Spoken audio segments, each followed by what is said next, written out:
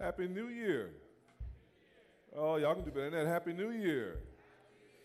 Our brother Stephen told us accurately that we have so many things to give God thanks for, right? So many things to be thankful for. And so, yeah, give God praise this morning. Thank you, Stephen, for that wonderful testimony. Thank you, Precious, for sharing with us as well. We praise God for your faithfulness with that family to share the gospel and to befriend them. And where did Taco and Grace go? They slip out on me? Taco and Grace. Oh, yeah, y'all got the VIP seating over there. Taco, Grace, Amos, Isaiah, thank y'all for leading us in worship this morning. We praise God for you this morning. Well, let me add my word of welcome to those of you who are visiting for the first time. I'm Pastor T, one of the 4 pastors here at Anacostia River Church, and we're so glad that you have decided to worship with us this morning. We pray that you're encouraged and built up in the most holy faith. We are, or have been, in a series of sermons in the book of 1 Peter. Don't turn there. We're doing something a little different this morning. I'll explain that in a second. But we do want to do our homework from last week. We've been memorizing 1 Peter, and last week we were in 1 Peter chapter 2, verses 9 and 10. Is there anybody who wants to recite those 2 verses for us this morning, or all of chapter 2, or all of chapter 1 and chapter 2, up to verse 10? We got any takers this morning? Oh, come on. Come on, brother Josiah. Y'all encourage Josiah this morning. Amen. Amen. Praise God. Amen. Anybody else this morning? Come on, Christy. Y'all encourage this beautiful lady right here. Here we go. Amen. Amen. Amen. Amen. Anybody else? Okay, so listen. For the next 5 weeks, we're going to be doing a different study, which I'll tell you about in just a moment, right? So this next 5 weeks is a wonderful time to catch up, right? To sort of review chapter 1, review chapter 2, verses 1 to 10. So rather than fall behind, which would be my temptation, right? This is a time to sort of catch up and to stay up and to really nail it down, okay? So I want to encourage that. So each week, we're still going to recite 1 Peter. So you come with whatever part you've got to recite and to share and to build the body up with. That's what we'll do, and let's just keep working on catching up so that in the 6th week, when we come back to 1 Peter, we all rocking, right? You with me?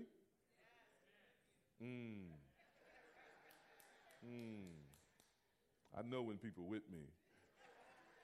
You with me? All right, let's go. Let's go.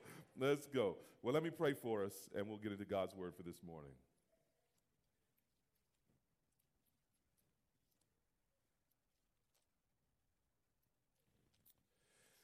Father, the silence is deafening. When heaven is quiet, ironically, our heads are filled with noise. There's the clamor of social media. There are the talking heads of television. There are the busybodies and gossips next door and in the workplace. There are the nosy people trying to get into things. There's so many talkers, so many people speaking, so much noise. And so we ask you this morning to cut through it all with your voice from your word. Speak to us this morning. And we pray, Lord, give us an unusual ability to listen, to lean in, to not be distracted. If our attention spans have been trained by 1-minute reels, if our ability to tune in has been trained by commercial interruptions, if for some reason, Lord, we have become people unable to sustain thought and argument and detail, would you even now supernaturally reverse all of that so that we can listen to you, so that we can listen to your word, so that we can really profit from what thus saith the Lord, and have our minds shaped by it, and have our hearts shaped by it, and have our lives, Lord, shaped by it. Shape us, head, heart, and hands by your word this morning, we pray. In Jesus' name, amen. So for those of you who are new to Anacostia River Church, we have had a practice since we launched as a church in 2015. And that practice is every year, at the beginning of the year, the first 5 weeks of the year, we have a topical series of sermons that are designed to kind of refocus us on who we are and on our calling in the neighborhood. Now, normally, we do a series on what we call our 5 M's. These are sort of our objectives as a church or our strategies as a church. They're taken from the book of Titus, and those 5 M's are spreading the message of the gospel, showing mercy to our neighbors, supporting each other in maturity in Christ, seeking to multiply, that is, to plant other churches and to train up other leaders that we send out for gospel work. And then number 5, sending missionaries. So normally we would have a sermon for each of those M's, and we would think about where we are in our mission as a church in the implementation of those strategies. It's kind of our State of the Union series each year. Well, this morning we're going to do a similar thing, but not on our 5 M's. This year we're going to focus on our mission statement as a church. We've never done a series on our mission statement. We've done a series, as I said, every year on our 5 M's. We've walked through our church covenant. We've walked through our statement of faith. But our mission statement has gone without exposition. And that's what we're going to do these next 5 weeks. We're going to sort of break down our mission statement and preach from the Scripture why we have that particular mission. We've called this series Embracing the Mission. And the series goal is that we want to help every member of ARC move along a commitment continuum, a mission continuum, until we're all at the point where we fully embrace and are fully equipped to fulfill our mission. So we recognize in a room like this, I think this really came to us, me, Dennis, and Ashley. We're having a meeting thinking about some training stuff we wanted to do with the congregation. And every time we thought we had an idea, we were thinking about the audiences, and we're like, well, this group of members came recently, or this group of members have this quality or that quality. And we realized, like, oh, you know what? We all entered the stream at different points. And so we all have more or less of the DNA of the church based upon when we sort of entered. So actually what we probably need to do is go back to our mission and then sort of give the church a steady IV drip of our mission so that we're all sort of embracing what we're called to as a church and moving along this continuum. And so we want to move folks from these 4 things. This is how we sort of thought about it. We have some members here who have not yet embraced our mission. Like, I've never even heard the mission statement, right? And are not equipped to help us complete it. And we have some members here who have not embraced the mission, but you've had good discipleship at other churches, and in your spiritual background, you actually are ready, you're equipped to do the work of the ministry with us. You just need to understand what we are about in terms of our mission. Then we have folks who have embraced the mission who say, yeah, I hear the call to sort of enroll in this and to play a part in this, but I need some equipping. Whether that's living in the neighborhood or whether that's, a particular kind of ministry, I need some equipping. And then at the end of the continuum, where we all want to be, is we want to be fully embracing the mission, understanding it, committed to it, and fully equipped to do what the Lord has called us to do as a church and as individual Christians. Now, as we move along that continuum, you might be helped to think through 4 questions that prompt us in that continuum. So if you say, yeah, I'm here, I'm not sure I embrace the mission, I'm not sure I'm equipped, the question to ask yourself is, why am I here? Why am I here? What's bringing me here? What would keep me here? What would root me here? Maybe you just saw the sign out front and you came in and you don't really know what the church is about, and so you got questions. That's cool. We're glad you're here. You might even be a member of this church, though, right? And you're like, I'm not sure. I came for the singing, not the mission. We need to be asking ourselves, why am I here then? Number two, if you've not embraced the mission, but you're one of those persons who are equipped, you might ask yourself the question, why am I holding back? Why am I holding back? I've got things to give in service to the Lord, in the work of his ministry. Why am I on the bench? Put me in, coach. Why am I holding back? Number three, if we are embracing the mission but we're not equipped, the key question might be, what do I need? I get it. I'm on board. I want to do this thing together as God's family, but I feel like I'm missing some things. What do I need? What do I need to put in my tool belt in order to be equipped for the work of mission? And number four, those folks who are embraced and equipped, is there anything in the way? Do we need to get some barriers out of your way? We need to create some policy or some practice, whatever. What's in the way, if anything, with you being all that God has called you to be with us as a church on mission? So what's our mission statement? Our mission as a church, everybody together, we exist. Oh, y'all reading it? Oh, man, look at y'all. We exist to glorify God by making disciples of Jesus Christ from the four corners of the block to the four corners of the globe. Now, we're going to work through that statement, as I said, in a 5-part series. Here's the series outline. Today, we're going to be thinking about the fact that we exist. Next week, Lord willing, we'll be thinking about what it means to glorify God and to aim our lives at God's glory. Then we'll be thinking in sermon number 3 about making disciples of the Lord Jesus Christ. Number 4, we'll be into our sort of theology of place from the four corners of the block. So we have a real neighborhood focus as a church in our mission. And then number 5, we'll be thinking about the globe. We want to be world Christians. We'll be thinking about what it means to also impact the four corners of the globe. And there are a couple of members here who have very graciously and kindly pointed out to me that globes don't have corners. It's a figure of speech, family, right? To the ends of the earth, right? And so we're going to be walking through our mission statement with the Bible, unpacking these things, and trying to, as a congregation, get a fresh embrace of what God has called us to do in the world. You with me? So we begin this morning with we exist. Now, that's an amazing spiritual and physical reality. The fact that we even exist at all.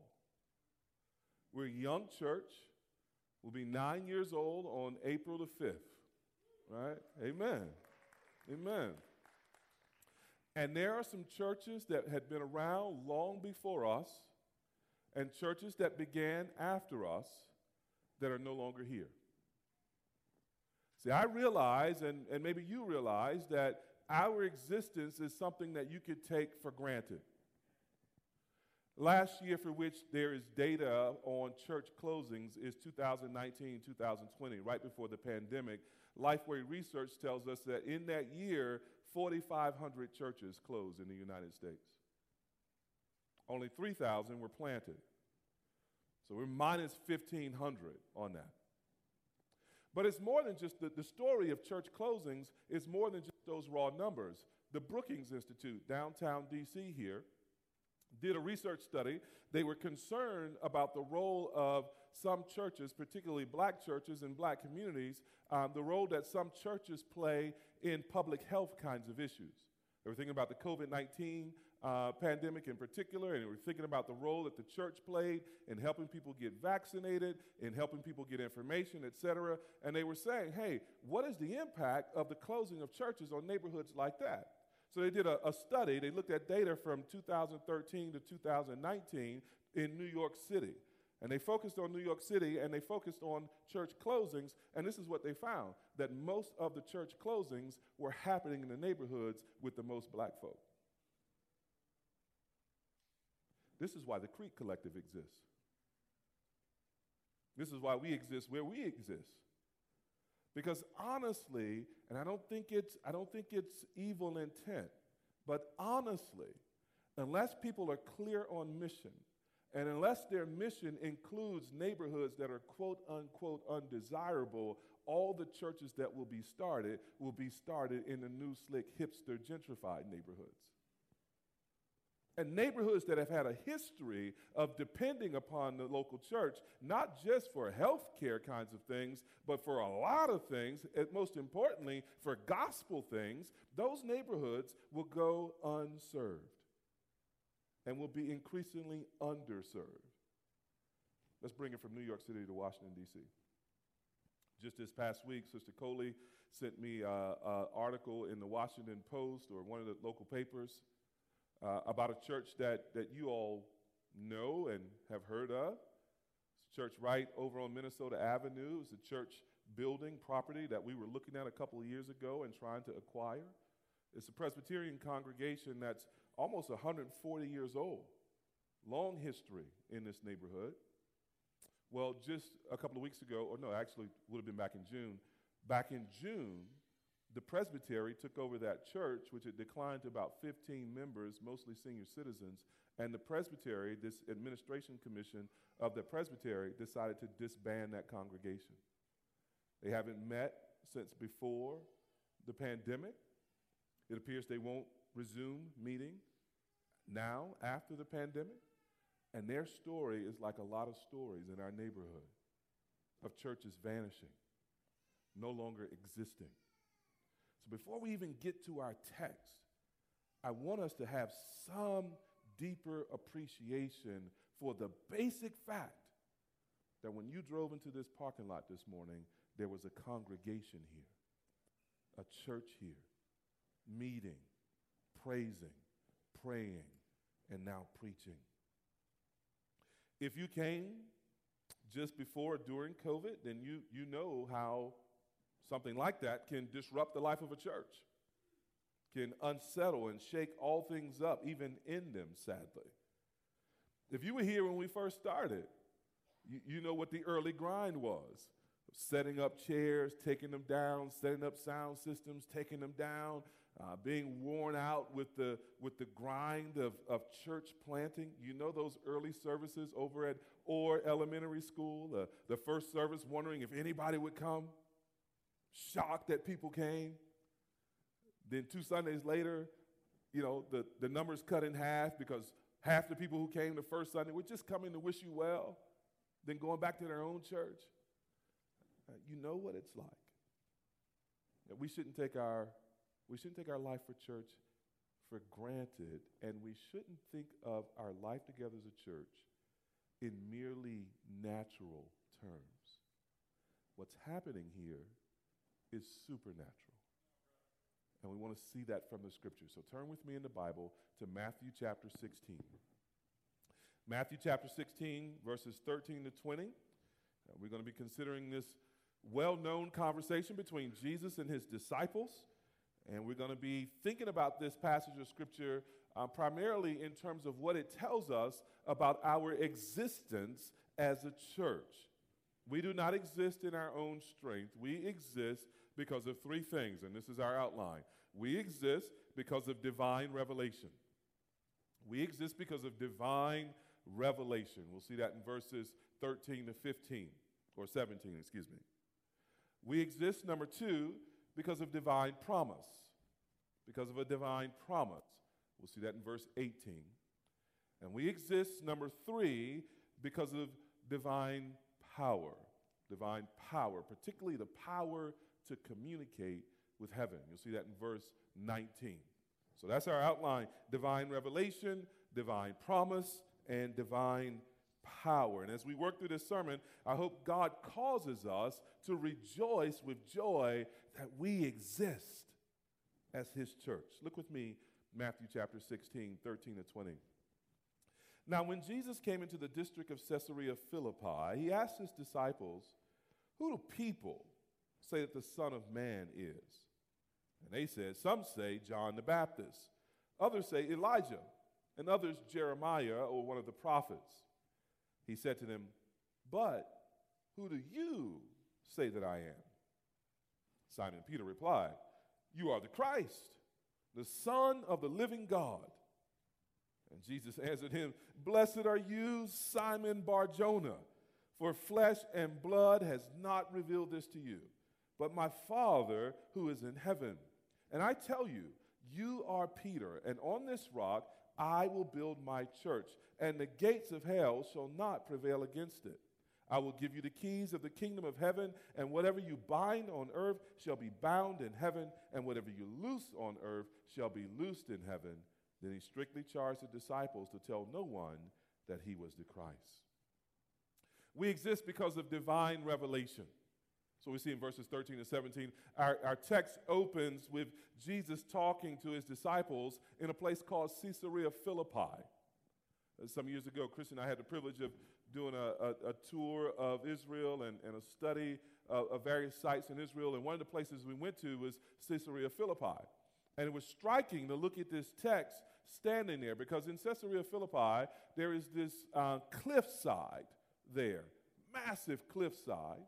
And in the side of that cliff are these alcoves, these little cubby holes and shelves where people would come and place their idols and worship their idols, make offerings there, burn incense there, things of that sort. And so it's a place where this sort of pagan site of idol worship of all types. And so you can imagine Jesus standing near or in front of this wall with all of these idols up there, asking his disciples, "Who do people say that I am?" And you see in the text, the disciples are like, "Yeah, we keep our pulse on the people and what the people think." They got various theories. Some say you're Elijah. Some say you're Jeremiah. Some say you're one of the prophets. You know, people got different ideas. Notice Jesus' next question. He asks, "Who do these people say is the Son of Man is?" Which is a title that goes back to Daniel chapter 7, verses 13 and 14, where Daniel has this vision of the Ancient of Days, of God sitting on a throne, and one like the Son of Man coming to him and receiving honor and worship and power and authority over the nations. It's a picture of the Messiah. It's a picture of his divinity, really. And Jesus first asks about the Son of Man. Then he asks, "Who do you say I am?" He asked not about the people in the second question, but about the disciples, who they thought he was. Now, right away, it should be clear to us that to be a true disciple of Jesus Christ is not to take an opinion poll about who he is. To be a true disciple of Jesus Christ is to be certain about who he is. To know the truth about who he is, to know it personally, and to be committed to it, right? Jesus ain't out here interested in somebody's pet theory, somebody's alternative ideas about who he is. He's interested in drawing people to the truth about himself. And so he cuts through, don't worry about the people now, what about you? Who do you say that I am? That's the key question. And in verse 16, Peter speaks up. Peter speaks up to speak on behalf of all the disciples, and Peter answers, notice, with two comments. He says, "You are the Christ," number one, "the Son of the living God," number two. Christ is not Jesus' last name. H is not his middle initial, right? Christ is a title. It's connected to the Old Testament idea of the Messiah, of an anointed one, a Savior who would save his people. Israel had been expecting this Messiah for centuries.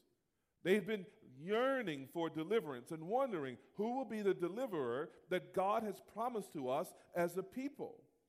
And indeed, God had promised them a deliverer, but not in the way that they thought. Not initially, not in terms of a political deliverer. God had promised to send someone who would deliver them most fundamentally from their sin and the consequences of their sin.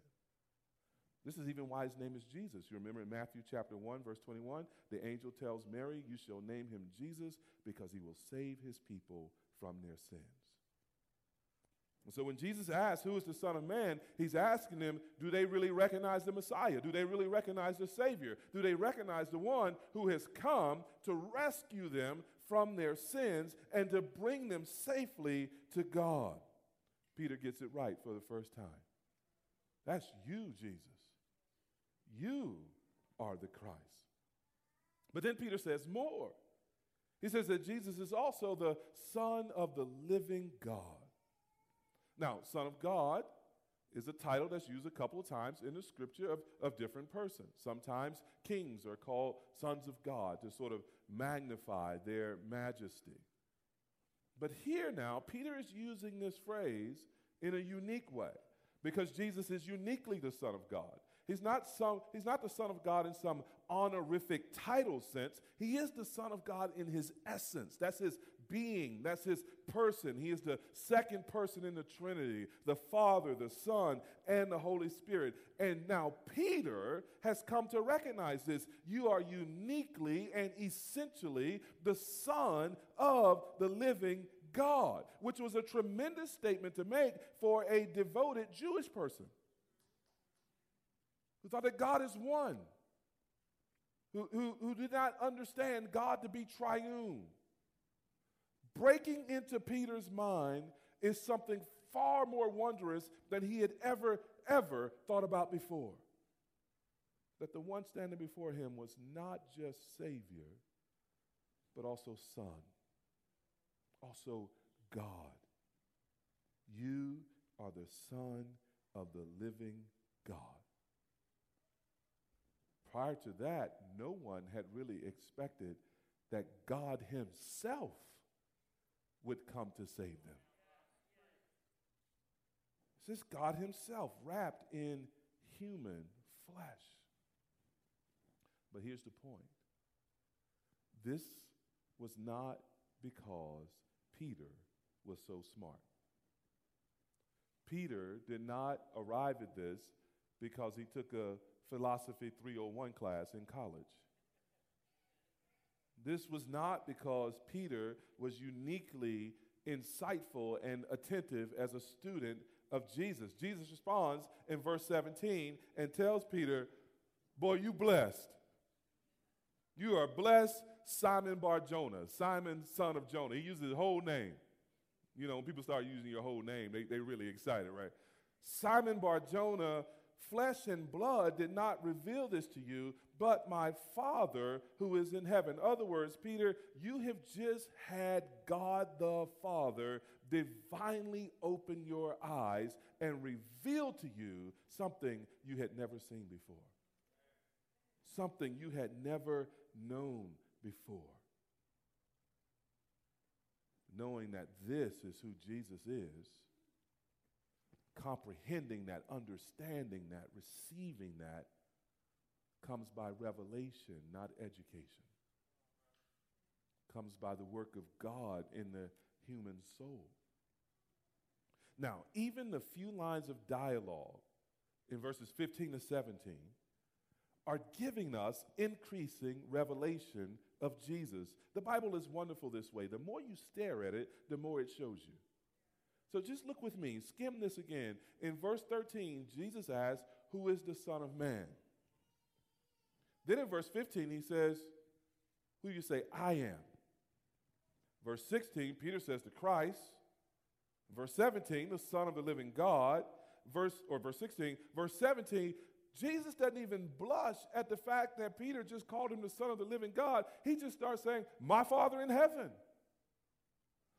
As you go through these three verses, you're getting an increasingly clear picture of who Jesus is. Put it to you this way. As we read these three verses, God is revealing to you and I who Jesus is. We need this revelation if we are going to be God's church. And God is so kind. In the Bible, he just litters these breadcrumbs of identity so that we might follow those breadcrumbs to Jesus and see God in his glory. We exist because of divine revelation. It's the only explanation for why we believe. God opened our closed eyes. God gave us new hearts instead of the dead ones that we had. And this divine revelation is the only explanation for why such a diverse people as you would spend so much time together on a Sunday. And not just Sunday, but spend so much time together eating dinner in one another's homes and going out together in fellowship. It's the only explanation for why we would share our resources together in worship and in giving, and why we would commit to a common mission. We've all had our eyes open the same way, to see Jesus. And that's changed everything. It's changed everything. Now, if you're here this morning and you're not yet a Christian, you need God, the Holy Spirit, to give you this revelation, to open your eyes and to open your heart to see Jesus for who he really is and to receive him for who he really is. Have you received God's revelation this way? If you haven't, the bad news is you're not yet a Christian. You are still in your sins and you are in danger of God's judgment. The good news is you can be a Christian and you can escape God's judgment.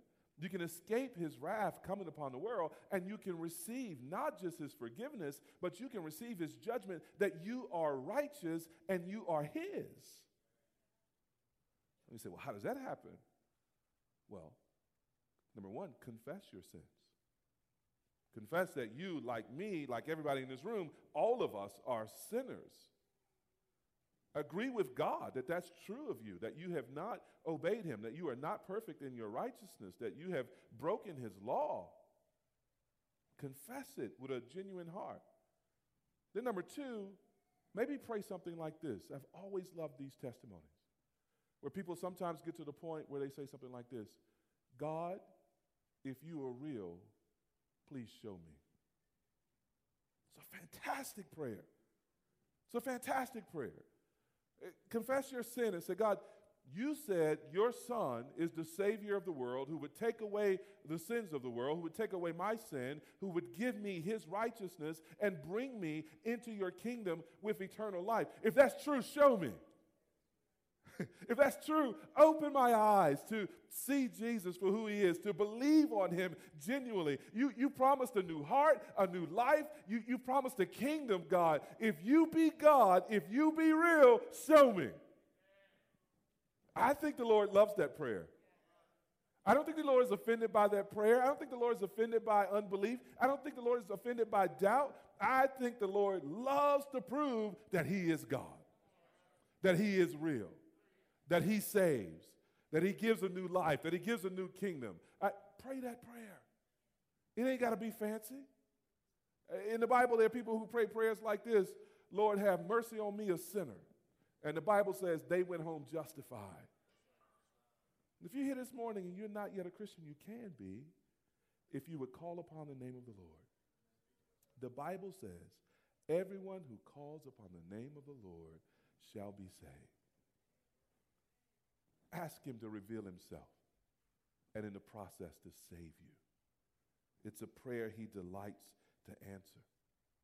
And maybe you say, well, if I do that, how do I know that my eyes have been opened? How do I know that I have received that revelation? What's it like?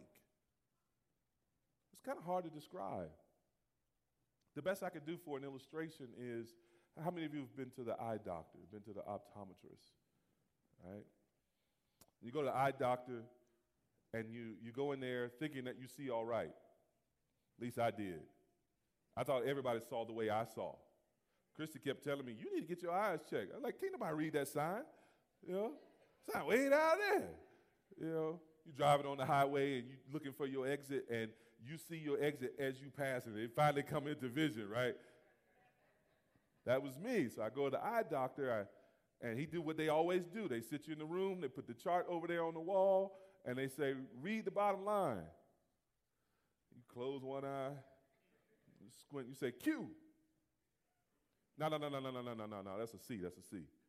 C. And you try to make your way through those lines, and then what does he do? He comes, he says, let me put these over, you put the lenses over your eyes, right? And you start switching the lenses like a viewfinder, right? You're shifting them and getting them right, and then all of a sudden, that bottom line is like it's in 84-point font. right? What had been very blurry and hard to decipher, when you get that lens on your eyes, all of a sudden, it all becomes clear. You see the bottom line. You see all the lines. You see things you didn't even know were in the room. I didn't know that was over there. When you look at the eye doctor, like, why are you so close to me? You know, everything gets magnified and clear. And there's this wonderful sense of newness and this wonderful sense of joy that I can see. That's what it's like. You remember the blind man that Jesus healed, and people were questioning him about his healing and why he was healed this way or that way. And the man said, look, I don't know nothing about all of that. All I know is I was once blind and now I see. I was once blind and now I see, right? And that's how it is to get this revelation of Jesus Christ. You didn't see him. You thought the world was clear, but it was actually kind of fuzzy. Your morality was fuzzy. Your life was fuzzy. Your decision-making was fuzzy. But then you see Jesus, and everything gets really clear. And you have this sense of newness and this sense of joy of, oh, my God, I can see. The church is built on this kind of revelation. Because without it, we can't see. But with it, everything is different. And if you're here and you're not a Christian, that's what God wants you to receive. The ability to see his son, and seeing his son, to see everything clearly and differently with newness and joy. Now, ARC, the divine revelation of Jesus Christ, the Son of God, is the central reason for any church's existence, including ours. The true church is dedicated to the truth of Jesus and dedicated to a person in Jesus Christ who can only be known supernaturally as he opens our eyes to see him. And this revelation of Jesus is so key to our existence as a church that without it, we cease to be a church. We might still meet and call ourselves a church, but if God the Father were driving by and Jesus was coming through and they stepped in here and we were dedicated to, some say Elijah, some say Jeremiah, some say one of the prophets, hey, we a church, the Father and the Son wouldn't recognize us. I don't know what y'all doing over there, but it ain't what we're doing over here, is what they would say. To lose this at the heart of who we are would be to lose ourselves and the whole kingdom. This is why we try to be careful with church membership. We try to make sure every member of the church has received this revelation of Jesus Christ for themselves. We have a membership class where we talk about these things. That's the first step in trying to be careful and to care for people's souls, is the membership class. Time to ask questions, to go through what we believe, to open the scripture, to show people. And then we follow that with a membership interview. So when we sit down one-on-one and we get to know your story, we ask you basically two questions. How did you come to know Jesus? How did you receive this revelation?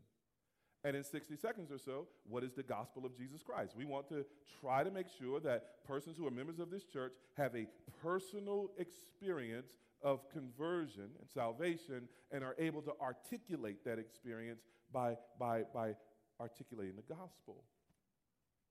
Well, after that, there's a third thing that we do to try to make sure our membership has integrity and we preserve the revelation of Christ. That is, we ask people to commit to the church covenant. And church covenant is just our way of summarizing how it is we live out this revelation, how we live for Jesus, how we live lives that we hope increasingly look like Jesus's. And then finally, from time to time, you have persons who wander away from the covenant, who break the covenant, who break even their profession of faith in unrepentant sin. And if we're unable to restore them, then finally, sometimes we are forced in love to remove them from membership in church discipline. Because we're saying to them, it doesn't look like you've received this revelation based on how you're living. Come back to the way of Christ. Come back to his church.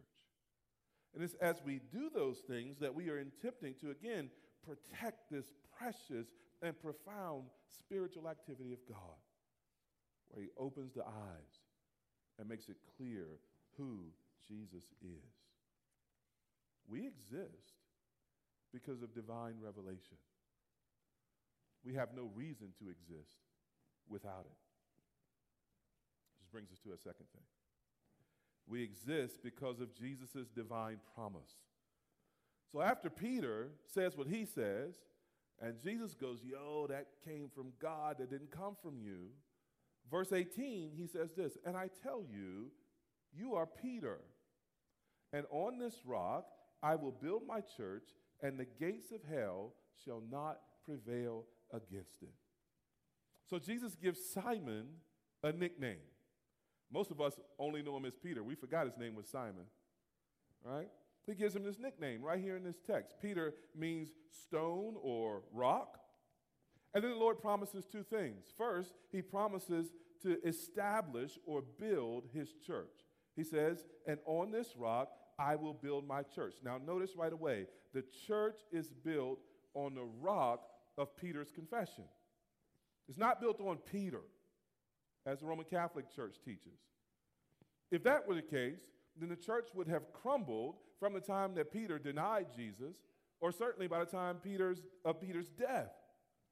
I think the context makes it clear that Jesus builds with this revelation given to Peter, right? So the church has never preached Peter.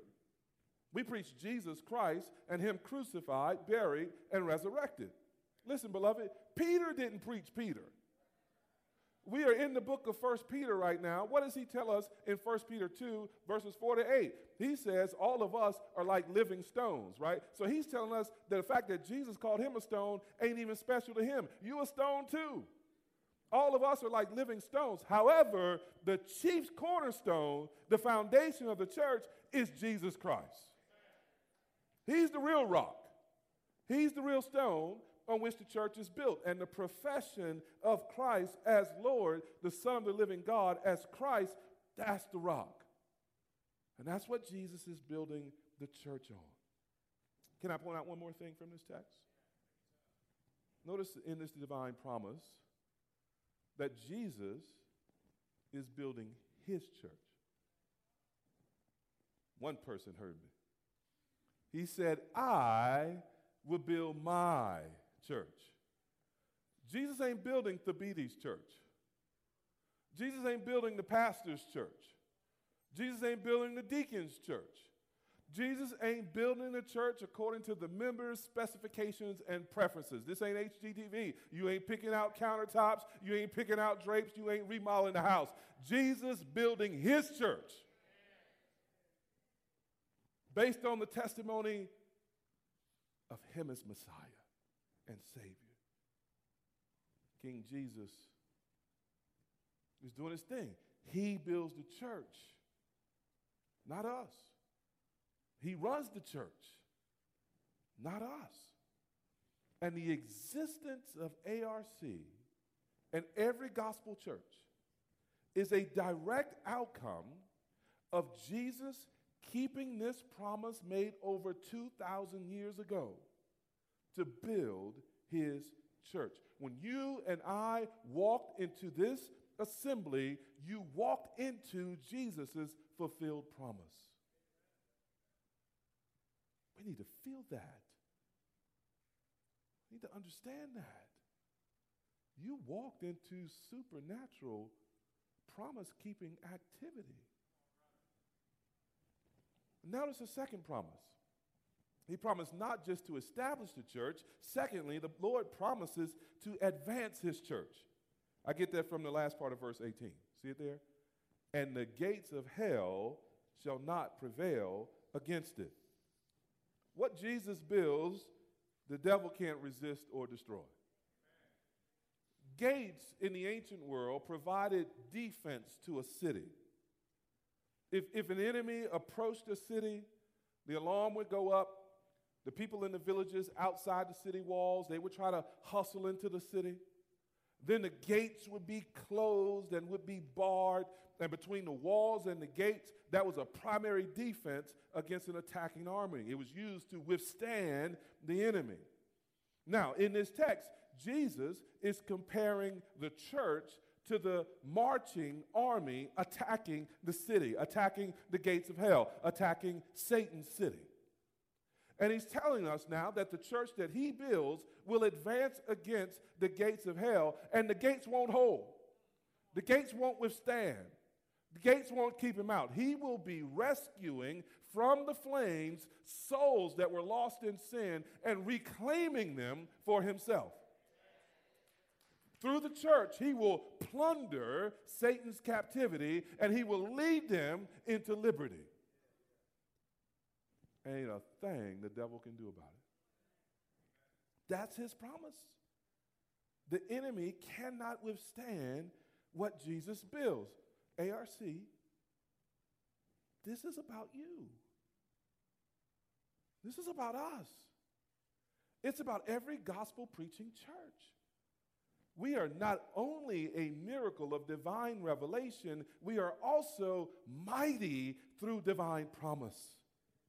For these 9 years, the gates of hell have not been able to stand against this little gospel-preaching out-church or outpost that Jesus is building. We exist, and we are mighty through the promise of Jesus Christ. He said, I'll build it, and I will advance it. And if you ever wonder what's going on at church, don't think about the little petty things that might be happening in somebody's life. If you ever wonder what's going on at church, think about this promise that the risen Savior is actively building this thing and advancing this thing against the powers of hell. Now, to embrace the mission, we must start, I think, y'all can talk about this over lunch or talk with me after the service. I think we got to start by embracing the supernatural reality of the church itself. Jesus is building something here. Jesus is conquering and plundering hell here. The Father is giving divine revelation to people here. And we got to be excited about the fact that the Father and the Son and the Holy Spirit are doing in us and through us as a church what he promised to do when he promised to build and advance his church. That's got to excite us. We got to be aware of that. And we got to embrace that. And the question becomes, well, how do we embrace that? How do we embrace that practically? Let me give you a couple applications here. Maybe one application. Just for example, some of us are struggling with serving in the ministries of the church. And already some are like, oh, Lord, here we go. Here come the guilt trip. Bro, I don't feel called to children's ministry. Man, I don't rock with the youth. I don't do youth ministry. I ain't got time for the PSA team. See, already we're thinking very naturally, right? Some of us are struggling with that. I wonder if we struggle with serving among and with God's people. I wonder if we struggle with that sometimes because we've lost sight of the divine nature of the church, the spiritual nature of the church. I wonder if we've started to think of our local church as a kind of volunteer service organization. And if we think of it that way, one consequence is that we can slip into deciding then, if it's a volunteer organization, whether to serve the mission based on convenience or based on our interests. If it lines up with something I happen to be interested in, then I might get involved.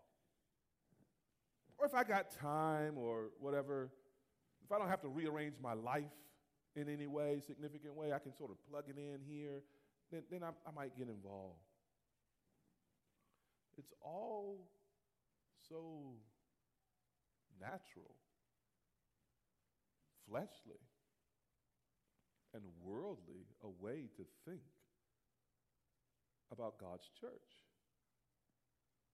See, in the natural, we begin to think that our ministries are either unimportant or all important, right? So, the person who heads the ministry, they come up, they make an announcement, they make an appeal, and they are twisting your arm, trying to get you to serve because it's really important. It's almost all important that we do this thing, right? And meanwhile, some of us are sitting out there like, this is so unimportant. Why don't she sit down? We heard this announcement last January. We know you need volunteers. Stop pressing us, right?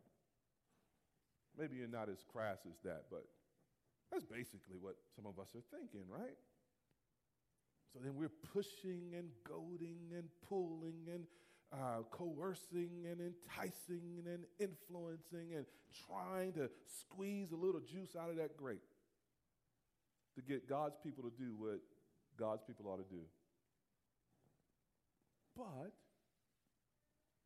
if we embrace the spiritual and the supernatural work that's going on in God's church, and if we embrace God's promise to build and advance his church, then we can put all the ministries of the church, the youth ministry, the children's ministry, the PSA teams, whatever, we can put them all in their proper perspective.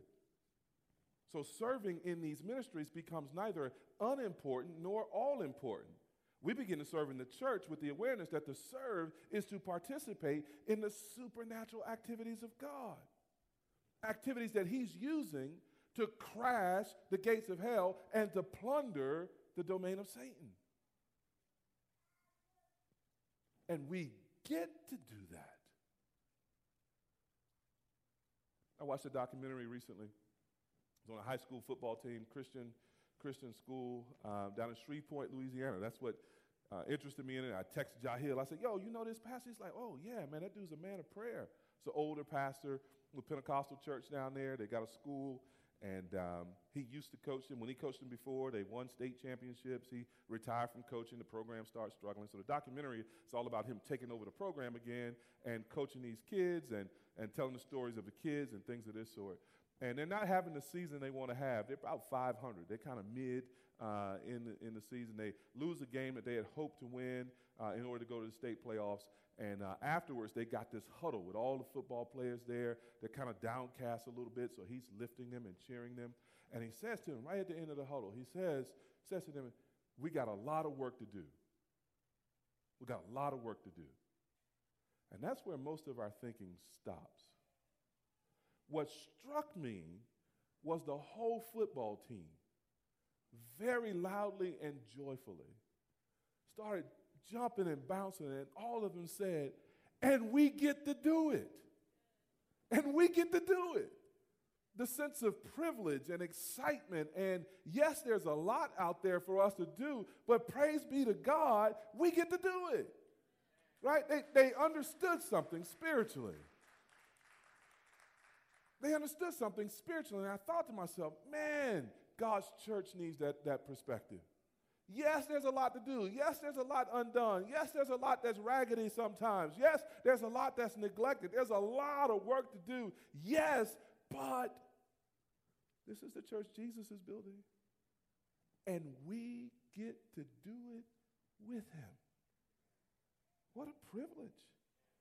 If we think that way, I think it changes our entire perspective on the church. We exist because of divine revelation, and we exist because of divine promise, and we get to participate in that promise as we do the work of the Lord. If you find it hard to embrace the mission of a local church, this church or any church, you got to ask yourself, is it because you're thinking of the church as something less than the supernatural work of God? Maybe the issue with regard to serving isn't really serving. Maybe the issue begins with seeing the church the wrong way, with the fuzziness of someone who needs glasses and hasn't gotten them yet. Maybe we need to refocus on the fact that we're here because God has brought us here, and God is building us into his church. We exist, number 3, because of divine communication or divine power. Verse 19, Jesus goes on to say there, I will give you the keys of the kingdom of heaven, and whatever you bind on earth shall be bound in heaven, and whatever you loose on earth shall be loosed in heaven. Here's another one of those verses where there's been centuries of debate about what Jesus means here. The Roman Catholic Church sees the keys as the ability of the church really to give or not give salvation. Rome long taught that there was no salvation outside of the Roman Catholic Church. But that claims too much. Salvation belongs to the Lord, not to the Pope. Now, many Protestants see the keys here as symbols of authority, yes, to admit and dismiss members of the church. They relate the keys to the practice of church discipline. Look with me in Matthew chapter 18. So just flip over one page or so. Matthew chapter 18, verses 15 to 17, where we see this idea of binding and loosening mentioned again. Jesus says there, if your brother sins against you, go and tell him his fault between you and him alone. If he listens to you, you have gained your brother. But if he does not listen, take one or two others along with you, that every charge may be established by the evidence of 2 or 3 witnesses. If he refuses to listen to them, tell it to the church. And if he refuses to listen even to the church, let him be to you as a Gentile and a tax collector. Verse 18, truly, I say to you, whatever you bind on earth shall be bound in heaven, and whatever you loose on earth shall be loosed in heaven. So Protestants have understood this idea of the keys and the ability to bind and loose to have to do with membership and discipline and correction in the church. I think the Protestant understanding is the better understanding of the keys and the authority to bind and loose. It's not an ability to give salvation. I don't have that ability. I'm not your Savior. I'm not the mediator between God and man. No other human being is. Christ is. But it is an authority given by Christ to his church to take care of one another and to ensure that we walk in a manner worthy of the gospel. Now, however you resolve the interpretation of this, the thing I really want us to notice is that Jesus gives this power or this authority to the church that he builds. The Lord gives a power to bind or loose. And that power, notice, is to be exercised on earth, but it communicates with heaven. It's ratified between earth and heaven. Now, verse 18, there are 2 ways to possibly translate that verse. The way we have it in the ESV, for example, says, whatever you bind on earth shall be bound in heaven. You may, if you've got a study Bible, have a little marginal note there that gives you another reading of that verb, and it says, whatever you bind on earth shall have been bound in heaven. So the communication between the church on earth and the Lord in heaven might be read one of 2 ways. If we take the first translation, then the verse suggests that what the church does on earth determines what heaven does. We bind or loose. Heaven says, bet, I'll bind and loose. Heaven ratifies or cosigns what the church does. If we take the second translation, then the verse teaches not that the church determines what heaven does, but the church reflects what heaven does. Heaven has already decided. Now we act in agreement with what heaven has decided in binding and loosing. Either way you translate the verb, there's a conversation going on. That's the marvelous thing. We can get lost in the centuries of debate, but see the plain thing in this text. Jesus says, I'm building a church, and it's the kind of church that will stand in communication and agreement with heaven itself, such that whatever is bound in heaven is bound on earth. Whatever is loosed on earth will be loosed in heaven. Heaven is going to be reflected in the body of Christ on earth. We're going to be co-signing each other. Now, some of y'all don't know what co-signing is. You got good credit. You ain't never had to have one. Chris and I married 32 years. Praise be to God. Hey, amen. Amen. And when we first got married, we were juniors in college. Broke it at a 2-legged dog. But we were in love, right? As we get married and we get our first apartment, and really, we ain't really got 2 nickels to rub together.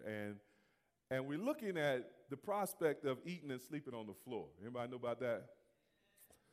And so we go to our folks, and our folks say, we want to help you and get you started in your married life. And go to your folks and say, what you need? Well, we need some furniture.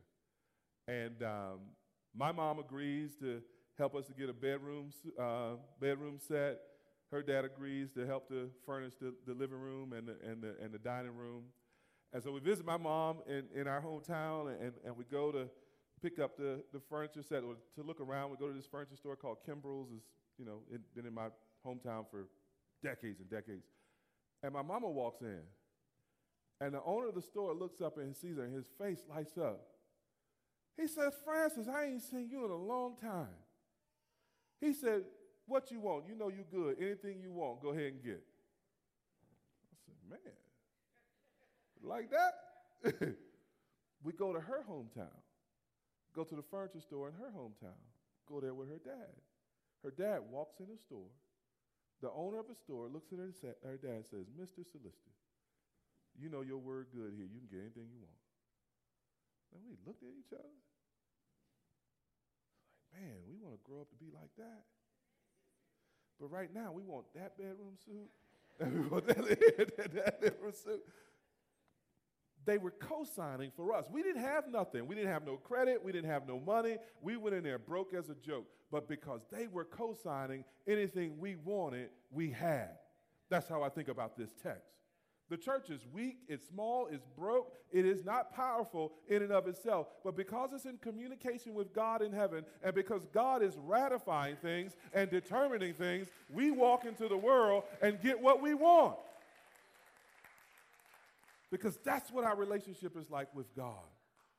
We exist in this divine communion, this divine communication with God, so that whatever he vouches for, we have.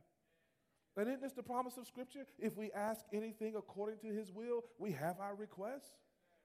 Over and over again, the Bible is bidding us to come to God, to ask of God, to seek God, to let him know what's on our heart, what we want, etc. And God is over and over again saying, nothing you ask is too hard for me.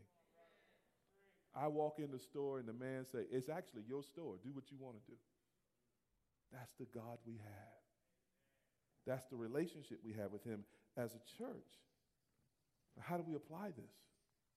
Well, beloved, I think as we close, not only should you and I be, if we're Christians, members of a local church, and not only should we rejoice and embrace the fact that it exists, you and I should learn to walk in agreement with each other and with heaven. There's power in agreement. There's power in unity. Paul says it this way in Ephesians 4:3, that we should do everything to maintain the unity of the Spirit in the bond of peace. A disagreeing, squabbling, arguing church is a contradiction to this picture of a church in Matthew 16:19 that stands in agreement with heaven itself. How are we going to agree with heaven if we can't agree with each other? And don't get me wrong, churches don't always get it right. But when a church exists by the revelation of Jesus Christ as the Savior and Son of God, when a church exists because of the promise of the Lord Jesus Christ to build and advance his church, and when a church is standing in communion with heaven, communicating, binding and loosing, acting together with heaven, that's where you want to be. That's where you want to be. That's what you want to embrace. And the mission of that church becomes a mission worthy of your investment of time, talent, and treasure. That's what you want to give yourself to. And what a glorious thing to give yourself to. And it's especially worthy of your prayer that we would be on our knees individually and together seeking the Lord in prayer. So let me exhort you again to make Sunday mornings at 9 o'clock a priority. Come at 9:15 if that's when you get here. We ain't judging you. We're praying. Our heads are bowed. We're talking to heaven. Come jump in on the conversation. Seek the Lord in that way. Or encourage you to make, not or, and. Double click, and. Make the members' meetings of the church a priority. That's the other place where we very intentionally are praying together as a church for the will of the Lord in matters that matter. That's where we are exercising the keys, binding and loosing in membership and discipline. That's where we're beseeching heaven to loose what we want loose and to buying what we want bound. Make those priorities, that we might be in agreement together with each other, and more importantly, that we might be in agreement with heaven. So let's end. The most amazing part of our mission statement is the first two words: we exist. Packed in those two words are revelation, promise, and power. Now, don't get me wrong. I don't always keep these realities in mind. The days get long, the grind gets hard, the neighborhood be tripping, sins get wearisome, y'all get hard-headed. Even for me as the pastor, the church can lose its shine sometimes. But when I'm happiest and when I'm most excited, it's usually connected to remembering that this is Jesus' work, that he is building his church, and it is advancing against the gates of hell. When I'm happiest, I am marveling at the fact, I really am, I'm marveling at the fact that we exist, right? That's why our anniversaries are so big to me. I remember when this was just an idea I thought in my mind. And I remember the early meetings, interest meetings, where you weren't sure anybody was going to join you in this work. And I remember the anxiety before the Lord of, Lord, how we going to fund this? How are we going to do this, et cetera? And I remember the planning meetings and folks stepping into roles saying, now, I have never led children's ministry, or I've never done this, but I'll try, and the sort of low-key uncertainty of, is this going to work?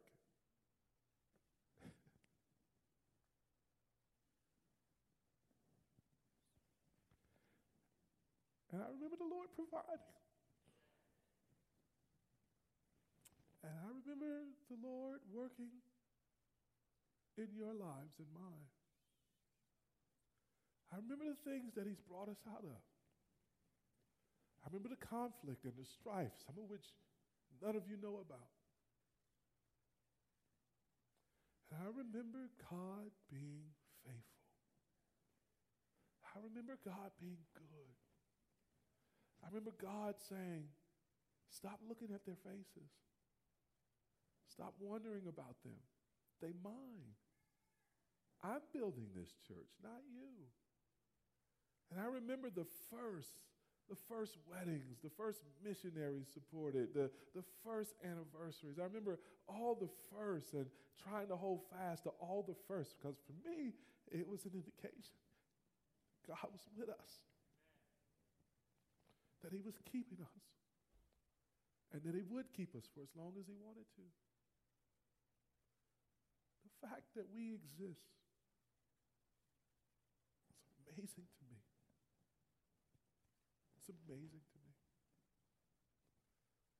And the fact that he's brought each one of you to be a part of the work that he's building here and advancing here. I mean, each one of you, most of whom I never even met until I met you here.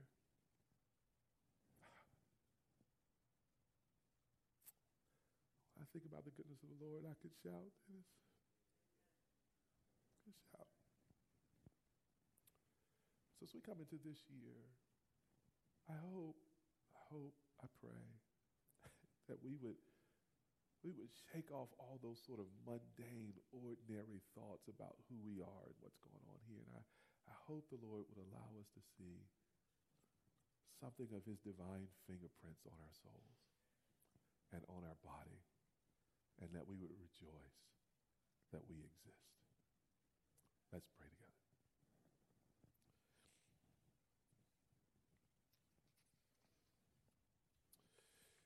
Father, we do give you praise that your work shall not be defeated. The gates of hell shall not prevail against it. We give you praise that you are not only building but advancing your church, and we give you thanks, Lord, for the extreme privilege of being in communication with heaven, binding and loosing walking in agreement. And we give you thanks that you have revealed your Son to us, that we believe in him, that we love him, that we trust him, that we are looking forward to his coming. We give you praise that we know him, and more than that, we are known by him. We look forward to the day when we shall see him face to face, Lord. When all of our warfare is over and there is only complete and final victory in your kingdom. We long for that day. We pray come quickly, but until then, Lord, help us to marvel, to really marvel that you, the God of the universe, has chosen us and loved us and made us your church.